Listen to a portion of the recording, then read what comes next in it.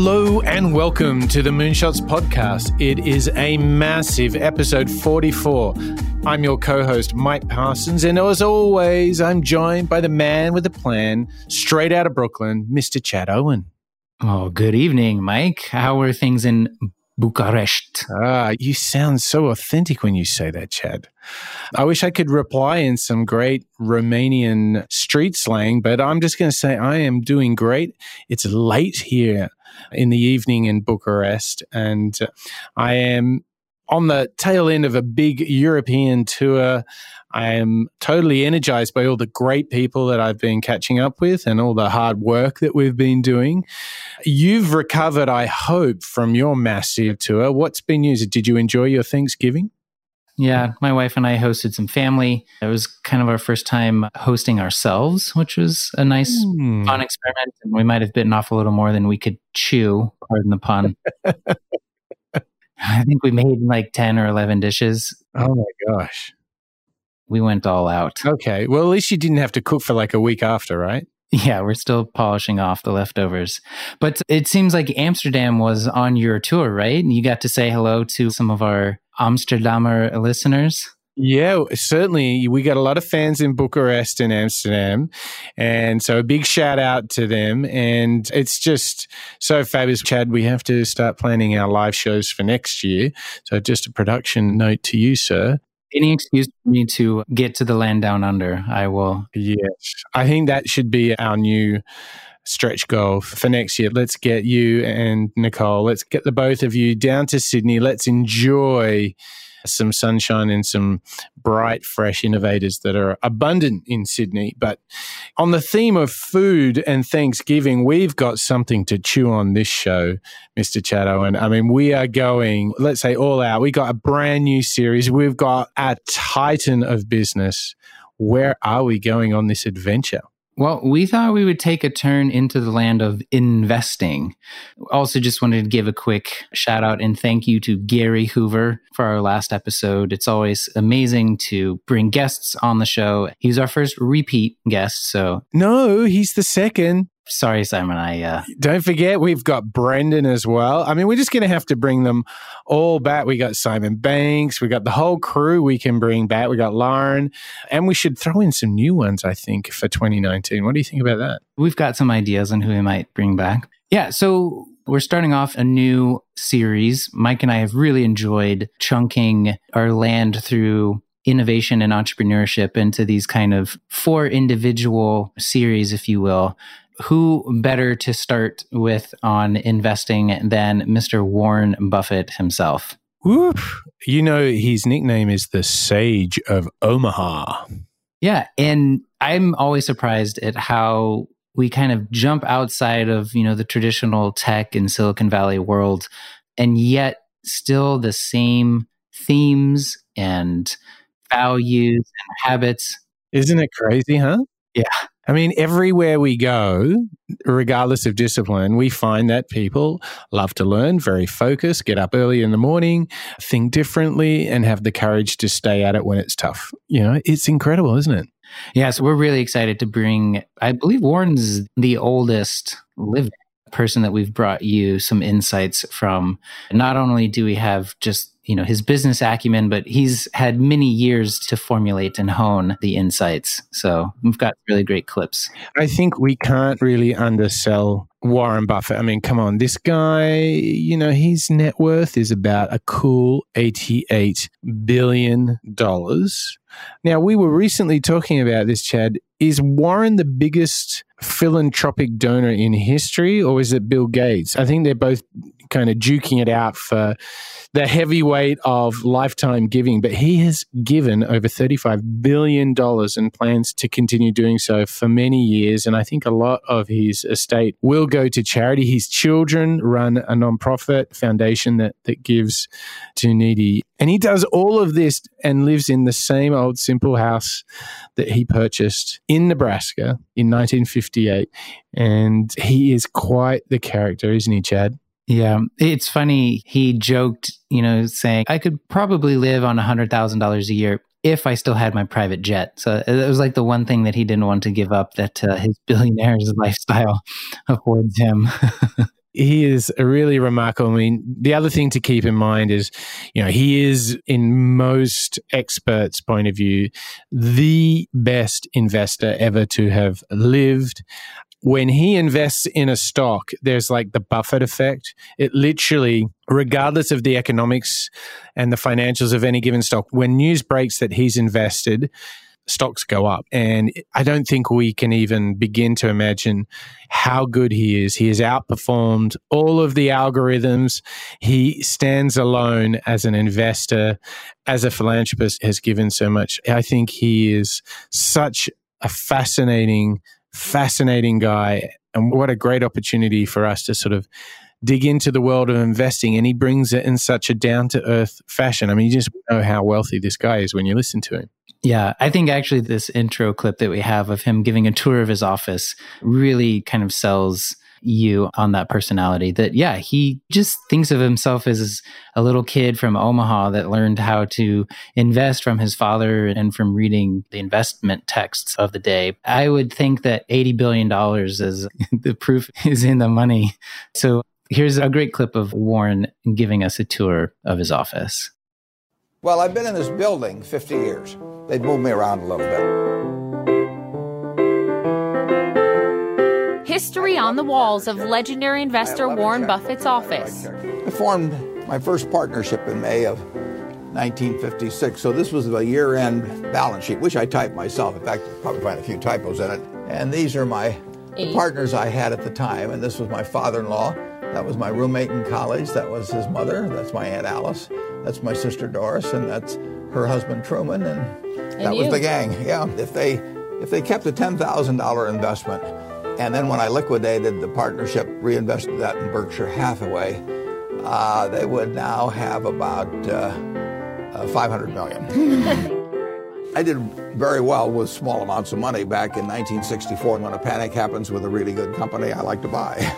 Buffett's MO for investing. This 1901 New York Times article reminds him daily of an important lesson. We never get out on a limb run. We always have lots of money. We never borrow a lot of money.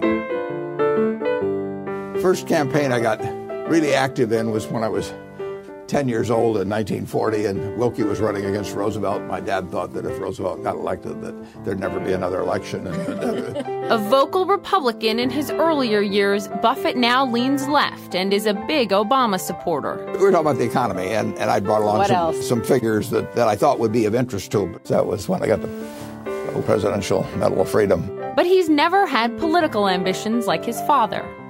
That's my dad's campaign picture when he was 39 years old, running for Congress the first time in 1942. This is my dad's desk. This sat on his desk when I was a kid, when I was 10 years old, and I always admired it. This is my favorite thing in your office. I need one of these. The too hard box. Right. There's a lot of things that belong in there. The real problem is if they belong in there and I don't realize it. And then there are the fun things, like the model Mars rover given to him by students at Caltech. That beats getting a T-shirt. And the mock Sports Illustrated cover. I think if they ever bring me out, it'll be as Waterboy. No fancy flat-screen TV, just an old tube. No computer. That means no email, perhaps a secret to Buffett's success. Poppy Harlow, CNN, Omaha, Nebraska. The guy making the most money on Wall Street doesn't even have email, Chad. I mean, he's just like that uncle or that grandpa that you just love to chat to, isn't he? Yeah, it's really interesting as we get into some of Warren's mental models and the way he thinks and his habits. He doesn't believe that he has any kind of innate genius that isn't accessible to others. He just attributes it to learning and really sticking to what he's doing. So I find Warren is a great example of kind of the everyman innovator in a way. Yeah. He really paints, I think, a better, more realistic picture of the fact that we can all be innovative in our own ways if we kind of can find our unique ability and really, really focus on it. Yes. So true. He is a great example of focusing on what you're good at. In fact, he has a ton of very powerful behaviors, and we're very lucky. We're going to have a bunch of those coming up right now. So there's a lot to learn here. And I think, we're going to look at his behaviors, the things that he does every day to really think and behave differently. The other great thing is we're going to break down this success that he's had by really getting a bit of a deep dive into Berkshire Hathaway. And then the second half of the show is going to be all about the mental models he uses for investing. And he even draws on references to some of our favorite shows on Moonshots. So there is a lot ahead for everybody on the show. And remember, if we're mentioning things that you're really, really interested in, be sure to check out our show notes at moonshots.io, where we'll have all the links to every single show. You can listen to Chad and Mike countless times, moonshots.io. But in looking, Chad, at all these behaviors that Warren has, where do you want to start as we start to decode him and learn from the master himself? So there's a great interview I found of Warren Buffett and Jay-Z, of all people. And what was really interesting was, because you would think that Warren and Jay-Z couldn't be more different from one another, the interviewer was really focusing on their kind of shared history in, how they overcame some challenges when they were younger and how they have stayed so successful. Warren, over the course of 70 plus years of investing, in Jay-Z, 35 years in the hip hop industry, far outliving the kind of expected, life of an R&B and hip hop artist. And I just love the simplicity of these next three clips in how Warren describes how he's been so successful. And it's really accessible to each and every one of us. And so that's why I'm excited to share it with the audience. And this first one's really just about finding role models and picking some heroes and then understanding what their habits are and emulating them. And that seems to have been really successful for Warren. I urge everybody, when I talked to them in high school about this and colleges, just develop the habits. You've got the brain power, you got the energy, but develop the habits of success and look around you at the people that you admire, and list what makes you admire them compared to somebody else that looks equally strong or equally talented. And those are things that you can do. I mean, just write them down and people like people that they like them if they're humorous, if they're friendly, if they give credit to the other fellow. I mean, and they don't like them if they're stingy, or they overstate and overpromise and all those sort of things. Well, that's a decision you make. So I encourage everybody to build your own moat around yourself. The obvious thing, I think everybody knows who our heroes are because we tend to do shows on them, don't you? Just go back through all the shows, yeah. There's no secret there. Just look at the back catalogue. But are there any heroes that you particularly have, Chad, that you'd like to call out as being people you look at and go, okay, well, if I can be a bit more like that, life will be good? Yeah, I'm going to get a little sentimental here, but I have to call out my grandfather. Oh, Vic, I know you're not listening, but if you were, that would be amazing. He still got his flip phone, so I'm not sure if he'd be able to listen to it. But yeah, I think, I've been fortunate enough to have really great male role models in my life, as well as female role models like grandmother Peggy. The two of them, I think, really, at least in terms of, how to be a good person and live life in harmony with others, they instilled many great habits in me. Even just the simplest thing of saying please and thank you and holding doors open for people. They're the little things, but if you do them for your entire life, just imagine how many doors you've held open and how many times you've said please and thank you. So I have to say thank you to the two of them. Oh, that's awesome, Chad. Well, now you've inspired me to do the same. I think outside of the business world, I would reference a man by the name of Roderick West, who was the headmaster at my school in Sydney, Australia. And he was a tour de force, and he had thousands of boys under his care, and he took time to know each and every one of us. And for me personally, he spent way too much time trying to keep me on track as some sort of wayward youth. But I couldn't tell you how much he was a role model for literally thousands and thousands of young men at Trinity Grammar School, and he was phenomenal. So a tip of the hat to him. He's no longer with us, but an absolute titan of education in Australia and a very special man.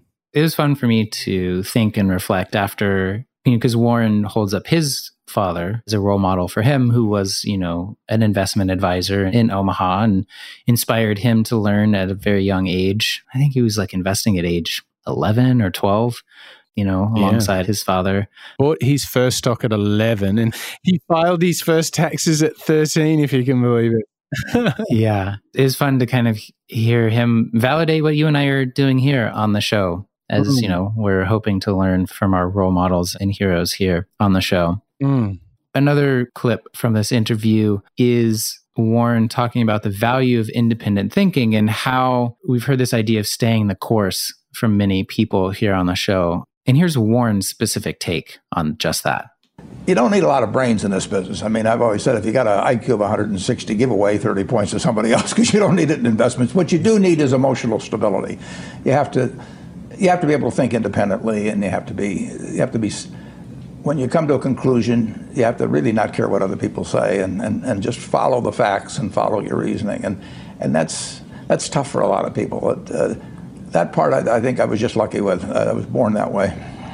It never bothered me if people disagreed with what I thought, as long as I felt I knew the facts. I mean, there's a whole bunch of things I don't know a thing about. I just stay away from those. So I stay within what I call my circle of competence. And Tom Watson said it best. He said, I'm no genius, but I'm smart in spots, and I stay around those spots. Well, I try and stay around those spots, and I just don't have a problem if somebody says, you're wrong on something. I go back and look at the facts, and I think that really is much more important, frankly, than having a few points of IQ or having an extra course or two in school or anything of the sort. You need emotional stability. What I really like about that, Chad, is the way he talks of, really thinking independently. And I think if I'm an entrepreneur listening to our show, a product designer, thinking independently is crucial because then you start creating things that solve problems in a radically different way and you don't just copy and paste from everyone else. So I really want to call this one out for the audience. Independent thinking is very powerful, but it takes a lot of work.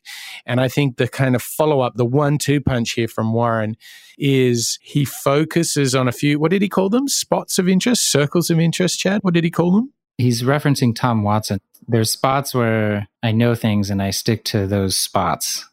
Yes, but I like that because Warren has been famous in terms of investing and saying, I'm not going to invest in any tech stocks because I just don't understand the business. And he'll invest in very plain seeming stocks because that's what he knows and has been interested in for 70 years. And so I think there's a lot to learn there, not only in the independent thinking, but knowing your strengths and playing into those. Him and Jay-Z are obviously jamming at this point because he's got another thought for us. And this really touches on one of our favorite subjects, Chad. This is all about learning. So let's have a listen to Warren Buffett on learning cumulatively. I will say this about investing. Everything you do learn is cumulative. I mean, that doesn't mean that industries stay good forever or businesses stay good forever, but learning to think about business models.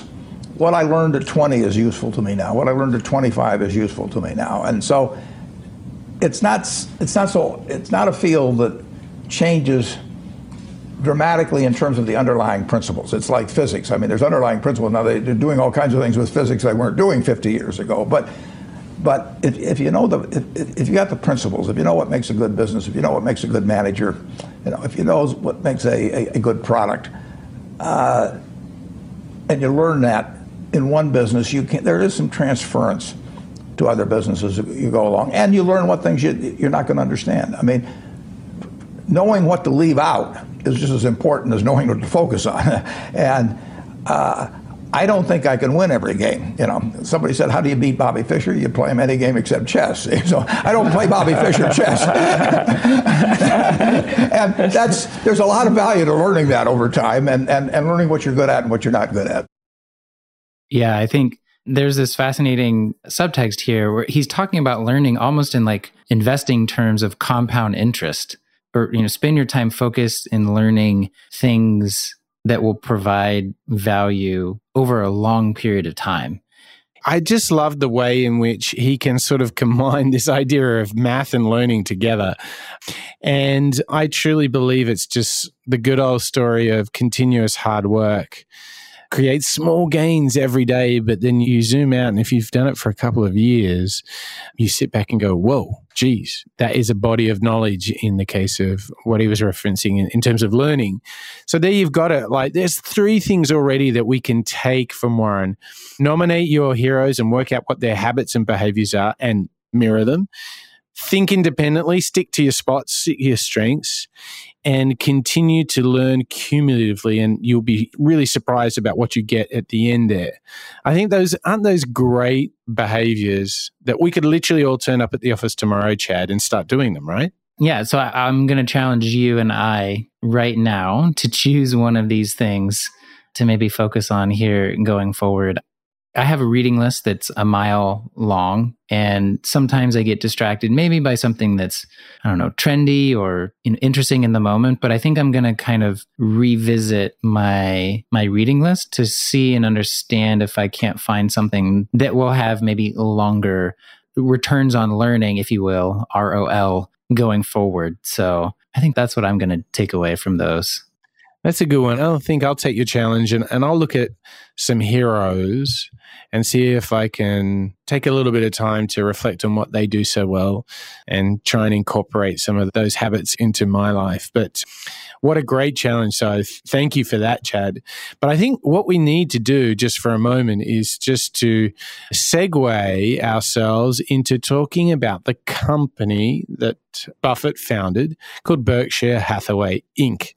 And this is quite a ridiculous story. I mean, this company is now one of the biggest public companies in the world and has a portfolio of companies which is gigantic. So I'm trying to think of the biggest one that people would probably know. I mean, he's a big shareholder in Coke, in Apple, Geico. He's just in so many different companies. Oh, Mike, the list goes on. We've got American Express, Bank of America, Charter Communications, Delta Airlines, General Motors, Goldman Sachs, Southwest Airlines, Wells Fargo, so many more. Oh, you got the list. I was just going off the top of my head. That was good. Now, if you look at all of those companies, he manages them in a unique way and he creates all this value. And we've got a clip here where the Financial Times in London does a very forensic breakdown of what the business of Berkshire really is. Now, just a heads up, this is a little dry. It's a little serious. It's a little FT, but look past that, and what you're going to hear is a very sharp, a very concise articulation of all the value that's been created inside of Berkshire Hathaway. People flock from all over the world to hear Warren Buffett's investment wisdom. It's why they call him the Oracle of Omaha. After 5 decades of success, his investment vehicle, Berkshire Hathaway, is one of the largest companies on the planet. For many years, Berkshire was most famous for its collection of stock market investments, shares in the likes of Coca-Cola and American Express. But it's been buying whole businesses too since the very beginning. After all, why buy a minority shareholding if you could afford the whole company? As Buffett says, quoting Mae West, "Too much of a good thing is wonderful." The Oracle of Omaha deserves a second nickname, the Conglomerate King. Berkshire was actually an historic name in textile manufacturing when Buffett took control in 1965, but he didn't plan to reinvest its profits in a declining industry. The money went instead into the stock market and into a 50-year acquisition spree that's accelerated in recent years. There have been insurers, chocolate makers, newspapers, retailers, private jets, manufacturers, other conglomerates, giant power companies recently, and North America's major railway, BNSF, to top it off. Beyond his investing prowess, there are a couple of extra secrets to Berkshire's success: the power of the float and the power of compound returns. There's a reason Berkshire's first acquisitions were insurance companies. Insurance premiums are effectively a free loan. You don't have to pay any interest. Just make sure you don't pay out too much in claims. These premiums are known as the float, and they act like leverage for an investment portfolio. So for 5 decades, Buffett has been investing the world's cheapest money. Even today, insurance is at the heart of Berkshire. It's one of the biggest global reinsurers. It's expanding in commercial insurance, and it owns Geico, whose cute mascot has the most famous English accent in US TV commercials. This is where Buffett has got after 50 years investing the profits from all Berkshire's businesses, plus that extra money from the insurance float. By compounding returns, you only have to beat the market a little bit most years to make a huge difference over time. Beat the market a lot for 50 years, and you too might become the conglomerate king. But can Berkshire possibly keep growing now it's gotten so big? And does such an eclectic collection of businesses belong under one roof? Will present or future shareholders turn against its size and its unusual structure? And what will happen as Buffett's heirs loosen their grip? These are the central questions as Buffett celebrates his golden anniversary. Does the conglomerate outlive the conglomerate king? Yeah, thanks for finding that clip, Mike. As dry as the delivery is, I think the story is very, very interesting. And it shows you even more the kinds of companies that Warren has invested in and divested from over the years. And some of them are seemingly simple or banal, but I think the returns of the company show that many of them, if not most of them, were quite wise and shrewd investments. Absolutely. And I think what's exciting for all of our listeners is we're actually going to show you in the second half of the show, we're going to show you exactly the thinking that he adopts in order to create amazing returns. And I think whether you want to put on your entrepreneurial hat, or whether you want to put on, hey, I've got some spare cash, where should I put it hat? Either way, you need to tune into that second half of the show because there's a ton of really good stuff. And we have an absolute killer clip where he dissects one of our favorites, Jeff Bezos and Amazon. So plenty to stay tuned for. But before we do that, Chad, I feel that this is time for one of our audience favorites, the Chad Book Review. And we've got a very special one today. Why don't you unleash us on this very rarefied Chad Book Review? Sure. So it's not a book per se, but a letter instead. I'm sure that many of our listeners are familiar with Jeff Bezos's annual letters that he sends out to Amazon shareholders. I'm pretty sure that he was very inspired by Warren and his annual letter to shareholders, which he makes publicly available. You can look to the show notes for a link to that. And I think 30 or 35 previous years' letters. And they're all worth reading. Warren writes every single one of them, every single word of them. And you really get a sense for who he is and how he thinks, not only about his investment strategies, but how he's also running this conglomerate, how he sees different parts of the business changing over time, his, thoughts on economic outlooks at the time and what that means for not only Berkshire Hathaway as a whole, but different segments of industries, that he has invested in. So I've read some of them on and off, but I went back and reread 2017's letter, which came out at the beginning of this year. And I think it's worth reading alone just for his kind of folksy wisdom. And again, you really feel like he's talking directly to you. I think that's, a power that he has and that Berkshire Hathaway has. And there were some clips we had about kind of the crazy, I would say, like Warren mega fans that descend upon the annual shareholders meetings in the tens of thousands. It's not just like you get 1,000 people that show up at these things. It's like 30 and 40,000 people. And can I just interrupt by saying both Warren and his business partner, Charlie Munger, sit on stage all day. Both gentlemen are over the age of 80. For like 8 hours at a time. Yeah, and they just field questions from like 30,000 people and they just keep going and going. And the audience is absolutely riveted by just this fountain of wisdom. So I do agree these letters to shareholders are just full of gold and wisdom about investing and business. He keeps it incredibly simple and understandable and relatable. Did you go back past 2017? What's it like looking in the archives, Chad? Well, it's fascinating. They all sound the same. It's just like the company names have changed. Like I went back to 1970, I think, and the letters are shorter because the holdings weren't quite as large back then. Like I'm looking in the 2017 letter, he's talking about acquisitions and there's this purchasing frenzy. And he says it's a bit like telling your ripening teenager to be sure to have a normal sex life when it comes to why everyone's interested in purchasing an acquisition. Like there's funny things like that you find in these letters. But for anyone that has any passing interest in either investing or in Berkshire Hathaway and how Warren and Charlie and all of their CEOs, it's like 50 or 60 CEOs that Warren technically manages. Right.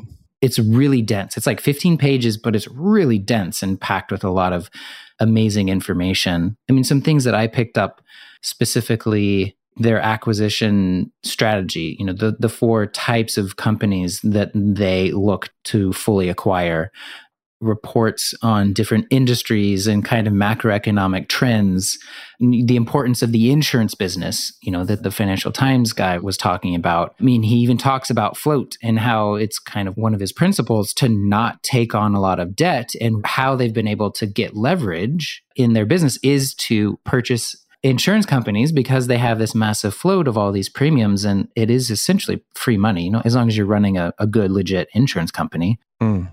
But I think actually my favorite takeaway, and this is an amazing takeaway, and I, as of this week, have implemented this for myself and my own financial planning and investments. So 10 years ago, in 2007, Warren made a bet with some of his investment friends that essentially investing the same amount of money in an unmanaged S&P 500 index fund. So for those of you that may not be familiar with stocks, the S&P 500 is an index of 500 companies. They kind of bundle it all up based on the company size, and it very well tracks essentially American companies over time. So he says, if you invest the same amount of money in that completely unmanaged index fund, and you invest that same amount of money with investment professionals, these are, managed funds, he bet $250,000, or actually $500,000, that unmanaged S&P index fund would outperform the actively managed funds, or, funds of funds. So these are like hedge fund managers. And so this was 2007. 2017 came and went. And sure enough, the unmanaged S&P index fund had an average annual gain of 8.5%. All of the others were less than 4%, except for one, which was 6%. So there were 5 funds of funds that were competing against this unmanaged index fund, and it vastly outperformed. And the bet was essentially giving $1 million prize to the charity of their choosing. And so Warren's charity was the beneficiary of the $1 million because the managers lost the bet. But I just found that one single piece of advice, and he backtested this as well over many different 10-year periods of time. And again, the S&P outperformed all the rest. So I think funds like Ray Dalio's Pure Alpha are out of reach for everyday investors like you and I. But it took me about 5 minutes to purchase some S&P index funds. Good on you. Good on you. It feels like you've just primed us now, Chad. We've all switched into investor mode, and I am super fired up. I think one of the key secrets to Buffett's investing success is that he has a partner in crime. I mean, if he is Batman, he's got a Robin. And this man's name is Charlie Munger. And these two are just 2 old cats. When you hear them talk, it's all dry, straight to the point wisdom. And they're just good guys. And actually, let's have a listen to this first clip. And it explains a little bit how Warren invests and the influence that his dear friend Charlie Munger has on the process. To be that you're looking for? What test? I'm looking for durable competitive advantage. I'm looking for something that has a moat around it for a considerable period of time. And I'm looking for an honest and able management to run it, because I don't know how to run it myself. And I'm looking for a purchase price that's not excessive. But it's better to pay a little too much for something that's a very good business than it is to buy some bargain, but really a company without much of a future. And I don't know. I don't have a ability to predict with a high probability of success the future of most companies. So I'm looking for the exception. But the nice thing is, if there's thousands of companies out there, I really only have to be right on a couple. I mean, it's exactly the opposite of baseball, where you have called strikes, and the pitcher's trying to throw it to you at the worst part of the strike zone for you. And if he succeeds in getting into that corner 3 times and you don't swing, you're out. And investing, it's a no called strike thing. So I can sit there all day and somebody can throw me one company after another, and finally I get one in my sweet spot. Both of you have chosen both wives and partners well. Charlie Munger added what to you? Oh, Charlie Munger changed my views. He refined them in a huge way in terms of looking for the quality companies and looking for the ability to make an investment that would work out well for 5 or 10 or 20 years, as opposed to something there might be one. I call it cigar butt investing, where there was one puff left in the cigar, but the cigar was free, so you picked up these disgusting-looking things and got one puff out of them and one onto another one. And that worked okay, but it was small scale, and it really doesn't build something satisfying. So he kept forcing me in the direction of saying, is this really a business we want to own for forever? And do we want to get associated? It's like a marriage. I mean, you want to get associated with this person forever. And it's a great way to look at things. Looking at business deals like, do you want to marry them? It's not the time horizon that most of us are operating on. Yeah, and that is really one of the key investing philosophies that sets them apart. They are literally a buy and hold for the long term, 5, 10, 20 years. And they're so reluctant to sell because they just look for big long-term winners. And I think what we can take out of that is, obviously there's some good investing advice, but I think one of the themes that you and I really love, Chad, is building a business for a long time. I believe it was Tim Riley who talked a lot about building a company for forever or beyond his lifetime, because everybody seems to be building something for the next year or two. I really like this idea of just taking a breath and building something that has a bit of a legacy. It's a bit more long-term than that sort of instant business that we all seem to do these days. I'm wrestling with this idea now of how can I create my business in such a way that, while I may be doing slightly different things and working with different clients, but how can I design my business for the long term? Which is very different from some entrepreneurs' thinking. Many serial entrepreneurs are looking to have massive impact very quickly, and then they sometimes move on to their next venture. Others live and die with their companies. It's not to say that one is wrong or the other, but I think I'm definitely more in the Warren camp of how can I design my business and how can I find the collaborators that maybe I wouldn't mind getting married to. It's a great litmus test, isn't it? It kind of follows, the Silicon Valley, no assholes rule that you often hear. I definitely think that there is a value in that. And I think Warren and Charlie's partnership speaks to the value of that. They have been so much more successful together over the long term as opposed to being apart. And, Warren does directly attribute much of Berkshire's success to the additional thinking that Charlie offers. They're going to be lifelong friends. They're in their 80s and 90s, and they've known each other for decades. It speaks very highly to them making that choice. Yeah, in a certain way, their relationship reflects their investment strategy, doesn't it? Mates for the long term. And actually, here's the really interesting thing. They've got this really sharp investment strategy, which anchors itself in this long-term thinking. And the long-term thinking is you buy and you hold because stocks always go up on the long term. So let's have a listen to Buffett now talking about why he's always a buyer of stocks. I never know what markets are going to do. There's never been a time in my life when I know what markets are going to do over a long period of time. They're going to go up. But in terms of what's going to happen in a day or a week or a month or a year even. I never felt that I knew it, and I've never felt it was important. I will say that in 10 or 20 or 30 years, I think stocks will be a lot higher than they are now. You know, I know you look at things like that, but I also know that you look at stocks and try to decide if they're fairly valued, if they're overvalued, if they're looking cheap at this point. And we have been waiting for a correction for an awfully long time. That's finally come. Do stocks look cheaper to you, just based on where we've come? Well, anytime stocks go down, as far as I'm concerned, I like it because I'm a net buyer of stocks. I've been buying stocks ever since I was 11 years old. So when stocks go down, it's good news. Just like when hamburgers go down, it's good news, or Coca-Cola goes down, it's good news in terms of anything I buy.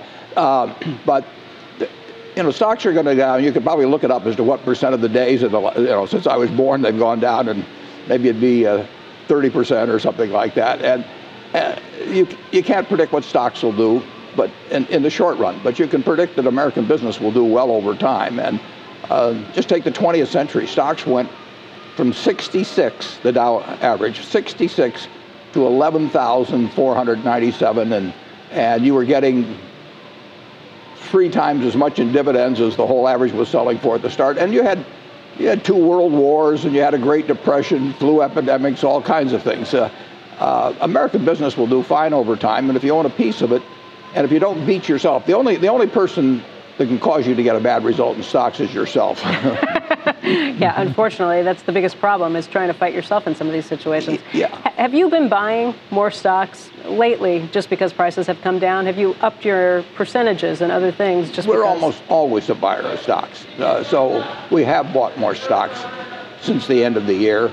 But we earned 17 and a fraction billion last year, and we had our float go up $4 billion, which is additional money available. And so we're almost always a buyer of stocks, and we're a more aggressive buyer when they're going down. I mean, I feel much better when they're going down, but it's hard to think of very many months when we haven't been a net buyer of stocks.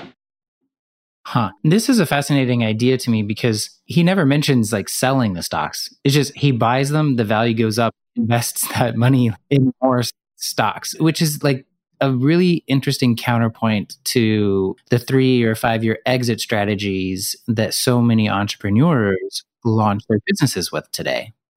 So true. And he always talks this with great regret when he has to sell a stock.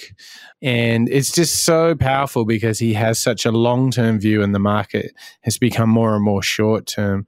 And essentially, he is demonstrating his independent thinking.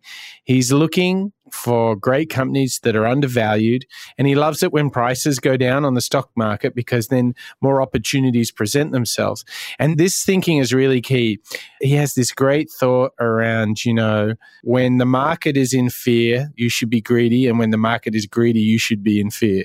And what he is so powerful at doing is actually adhering to his own ideas of independent thinking and learning. It like flies in the face of kind of, the mainstream traditional thinking. Yeah. And at the heart of this, Chad, which I think all our listeners are going to love, is that he doesn't mind the ups and downs of the market because he has a clear philosophy. And I think if you're a founder of a company, or whether you're investing your own money, you have to accept that businesses will have ups and downs. But in the end, you have a good bunch of people and they create a product or a service that solves a problem, and they work hard at it all the time. This company will always, in the end, do well. And so whether you're investing in them or whether you're creating the company, there's some great advice that we can listen to from Buffett to kind of frame our thinking about the world. And here he is talking about staying the course. The last word, Warren, is a sort of free word association game that we've been playing lately. I say a word, you tell me what it makes you think of, and the question we get most frequently from people about you coming on is, what should they be buying right now? So if I say buy, you say... I say basically hold. I mean, the idea that the European news or a slowdown in this or that or anything like that, that would not cause you if you owned a good farm and had it run by a good tenant. You wouldn't sell it because somebody said, here's a news item, this is happening in Greece or something of the sort. If you owned an apartment house and you got to raise your rents a little, it was well located, and you had a good manager, you wouldn't dream of selling it.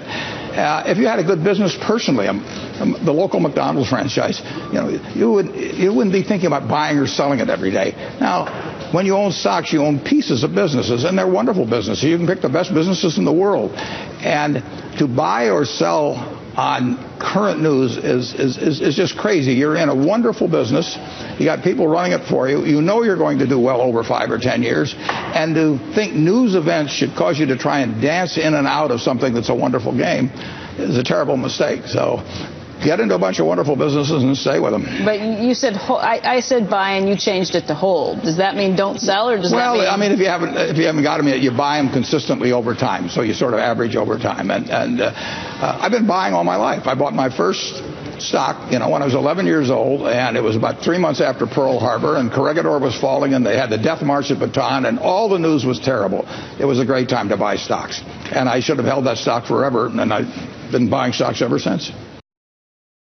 Chad, did you hear that? Oh, yeah. My first time I bought stocks was just after Pearl Harbor. I'm like, oh my gosh, did you hear that? Well, it's funny because I bought stocks after 9/11, but my time horizon was weeks, if not months.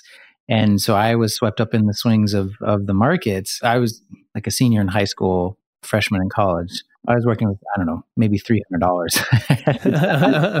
But I think I bought Apple at like $40. And if I had just taken Warren's advice. Oh, Lord, don't even do the math. Don't even do it to yourself. It would be too hard. I mean, one thing that I thought I knew about Warren was I thought I understood his investment advice, but listening to all these clips, and I hope that you, the listeners, are taking this away too, his like minimum time frame is 5 years.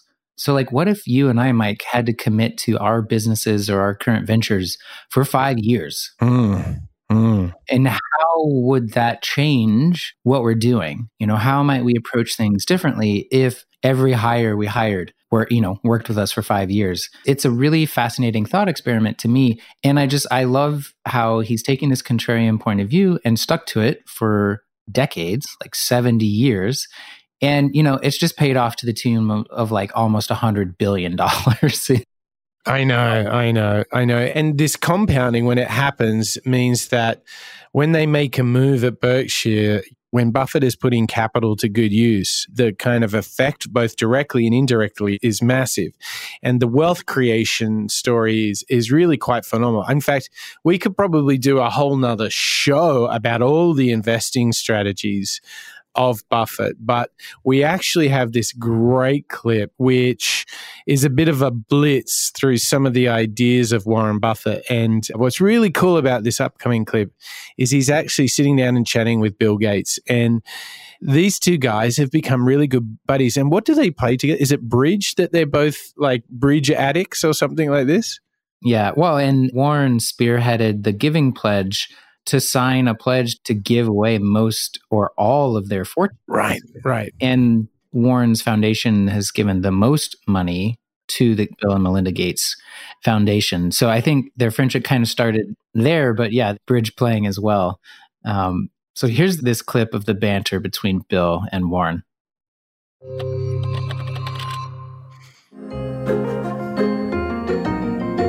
When I met Bill on July 5th, 1991, I think we probably spent 10 or 11 hours talking. Yeah, two things that I picked up after meeting you. Bridge was one and golf was another. Yeah. I was never a good golfer, and it was an excuse to talk. It certainly wasn't about golfing. Whenever I see something, take these very low interest rates, even negative interest rates, I'm always thinking, boy, I am looking forward to talking to Warren about that. One thing that's fun is you have a very optimistic view about things. I think if I'm a sort of neutral in terms of optimism or pessimism, and I look at the facts around me, I look at what has happened in my lifetime. Put three of me end to end, and you're back before the Declaration of Independence was written. That progress in 3 lifetimes like mine it's mind-blowing. Since I've known you, you've always been good at taking finance things and making them simple. Do you think that came naturally, or did you learn over time just answering questions about finance decade after decade? I started teaching a course when I was 21 years old at the University of Omaha. I did that because I was terrified of public speaking earlier, and I'd taken a Dale Carnegie course, and I felt I just had to get out there and start talking. Standing up for 2 hours in front of a class helped me in learning to explain things. Well, it's amazing how you've gone through market periods that are utterly different, and yet your basic rules about what to do remain unchanged. Yeah, the rules work. They're not the easiest to apply. They won't tell you exactly when to buy or sell, obviously, but you'll never do anything stupid if you follow some fairly simple principles.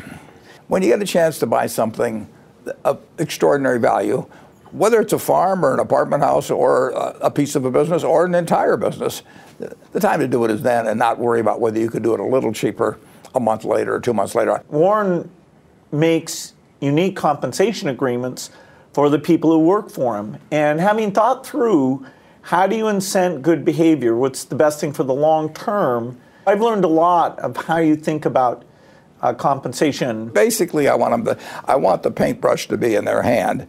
And then when they paint something that they think is beautiful and I think is beautiful, I want to cheer like crazy for them. He wants to cheer like crazy for them. Now, that's a really interesting tell to how he manages, or you might say how he doesn't manage. He actually likes to get fiercely independent, autonomous people who take incredible degrees of ownership. And so a lot of the business kind of takes care of itself, which is just mind-boggling when you think about the wealth that they managed to create. And isn't it cool, Chad, just to listen to Bill Gates and Warren Buffett, just two of the greatest minds of our time, just hanging out and chatting? Yeah, and two of the richest people as well. But you don't get a sense of that in the tone. They're both like still quite nerdy and geeky, aren't they? Oh, yeah. If you do a little bit of biographical investigation on both of them, they spend an inordinate amount of time reading. Yeah. And they don't read in their respective fields, usually. Bill Gates kind of famously publishes his reading list, but, Warren Buffett doesn't have a computer in his office, and he spends most of his time reading instead. Annual reports, Chad. That's what he loves. Like, apparently he sits there and will read 6 annual reports in a day, back to back. Like front to back, like right through. Yeah, that's his pulse, on what's happening. He can slice and dice those things because he's been reading them forever. And that's how he gets to know the companies. There were 5 or 6, messages there in the banter between the two of them. But I think the biggest takeaway for me is just how similar in thinking styles they are. And seemingly, aside from they're both rich, they're seemingly couldn't be much more different. Right. Yeah. High tech and low tech. It's very inspiring. And, what's really cool is Buffett has thoughts on some of our other show favorites, Fred Smith, Jeff Bezos. And he's got such a fresh point of view when he looks outside of Berkshire Hathaway and shows you just a little glimpse into how he sees the world. What's really interesting is we did kind of our own take and interpretation on Bezos, kind of using our experience and expertise. I think Warren's genius is coming through here because while Warren's not trying to build the same kind of company as Jeff Bezos, Warren knows why Jeff Bezos has been successful with Amazon, and he really delivers on it. He also slips in Fred Smith, another show favorite, in this as well. Berkshire is not going to out-Bezos Jeff Bezos. That is for sure. What did you mean by that? What were you talking about? Well, I mean that there's certain people that you do not want to try and beat at their own game, and certainly Jeff Bezos would be number one. I mean, that'd be like me playing chess with Bobby Fischer, 40 years ago, to be all over on the first move. Jeff, he's just shown amazing talent in figuring out how to please customers, and in a very short time. And what's interesting to some extent about him, the same thing's interesting about Fred Smith of Federal Express. It isn't that they've had some breakthrough and found some molecule, this or that, or come up with some incredible invention. They've taken fairly ordinary things. I mean, starting buying books but Fred Smith took the airplane and the delivery truck and the postal service. But then he just put it together in a very imaginative way, with a central hub and all that, and came up with a whole new industry out of components that were known to everybody. And in a sense, Bezos has done the same thing. Now he's building big distribution centers and employing the latest technology. The Kindle came out of there, and there's some products, but overwhelmingly, he's taken things that you and I were buying before, and he's figured out a way to make us happier buying those products, either by fast delivery or prices or whatever it may be. And that's remarkable when you think about it. I mean, a lot of that comes down to just focusing on what the customer wants. That's all he thinks about is he wants the customer to have a smile on their face. And now that's been true of other retailers. I mean, that is not something that R.H. Macy didn't think, or Marshall Field, or Bernard Gimbel, or all these people. But he knew how to do it, in 1997 in a way that nobody else had come up with. And I'm sure his ideas even evolved as he was doing it. But he laid out his objectives in his first annual report. And you could just read them. I mean, his competitors could read them. And he has changed the world in a big way. When you talk about his game, I mean, it's harder and harder to really identify what his game is. It's retailing, it's online retailing, but so much of Amazon's huge profits from the last go-around came from AWS, from the cloud. And that's incredible because he developed that over a 6 or 7 year period, and everybody else sat and watched. And I mean, here was a guy that was a business genius, and he's coming out with something big, and the world, his competitors, to a large extent, just sort of ignored him. Customer obsessed and wants to put a smile on their face. I think Warren hit it on the head. Yeah, the customer obsession thing is big, but wasn't it interesting in the second half of that clip how you start to see Bezos also has a very long-term view of the world. Like, you'll remember that Amazon famously in the first 10 years of their life reinvested all their profits into the business, or they forwent profits in order to offer cheap prices and acquire customers. Almost Buffett-esque in the way that they built that business. Buffett says, oh, and by the way, like Bezos told us that in his first annual report, again, going back to his daily reading, his annual reports. Yeah, and it shows you how much data is actually sitting in his mind that he can just randomly recall a specific edition of the report, some information that was in it. And what we've just seen in those 5 clips is that Buffett works closely with Charlie Munger, so he's got a great partner in crime. He's always buying because he knows the fundamental truth that stocks will always go up. And when things go down, he doesn't panic. When things are tough, he doesn't panic. He stays the course. And really, the special thing that he has in all of this is great discipline, independent thinking. And I think, Chad, the biggest thing I'm taking from this is that all of his independent thinking and his smart investing comes from learning, sitting down and ripping through those annual reports, reading books, and hanging out with guys like Bill Gates. I think Warren Buffett is a great testament to this lifelong value of learning. Yeah, I think the biggest takeaway for me is the value not only in contrarian thinking and kind of staying the course, but also a longer time horizon. Yes. I think there's some changes going on in my business as I'm working with new and different clients, offering new, hopefully innovative services. I think even this week, I'm going to take a step back and think, what might I be doing differently if I was committing to this for 5 years or 10 years or 20 years? What might I be able to learn from those thought experiments as I really expand time horizon? It's very easy just to not be able to see past the next Friday. But that time horizon just seems like such a brave counter move to the immediacy of that flash trading based on machine learning and AI that dominates the market now.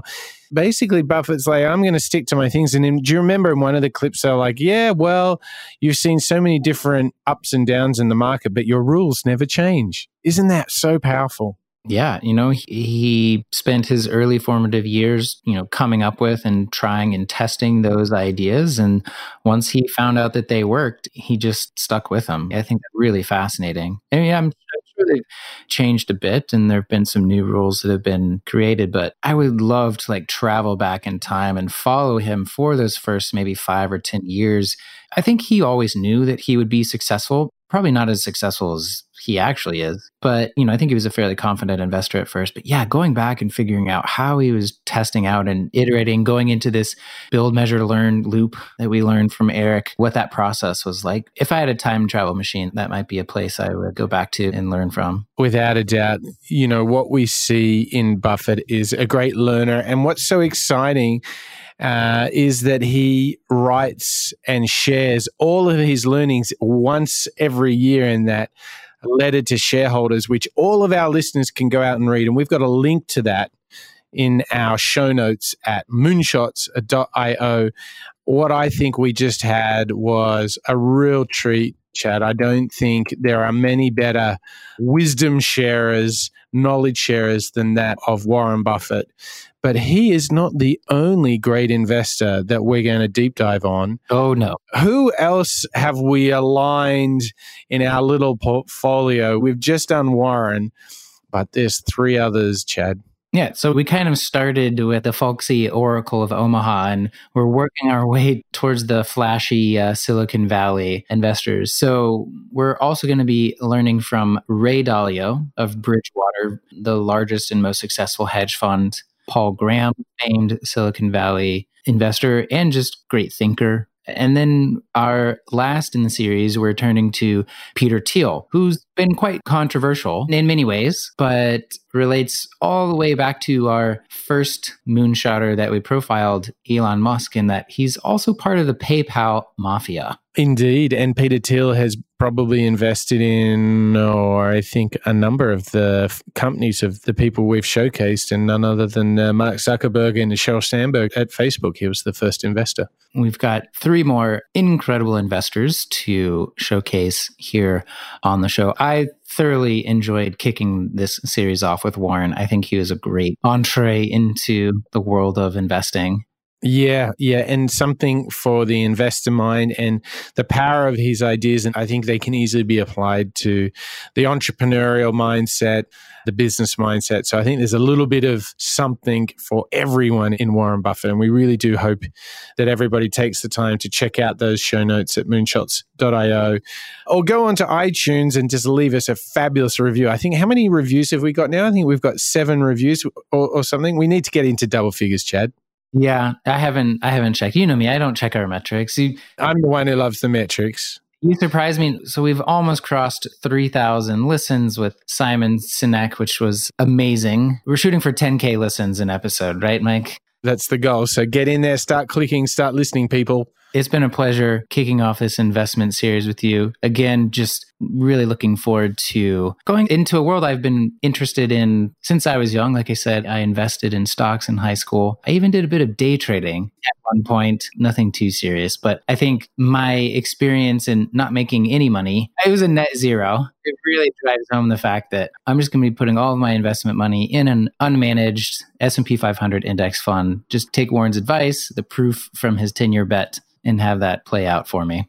Hilarious. Yeah, I'm sure we've all got great investing fails somewhere in the closet. So a lot to learn from not only Warren, but the next 3 shows. So a big thank you to you, Chad, for being such a great host of the show and kicking around ideas. It's really so much fun. And thank you to you, all of our listeners.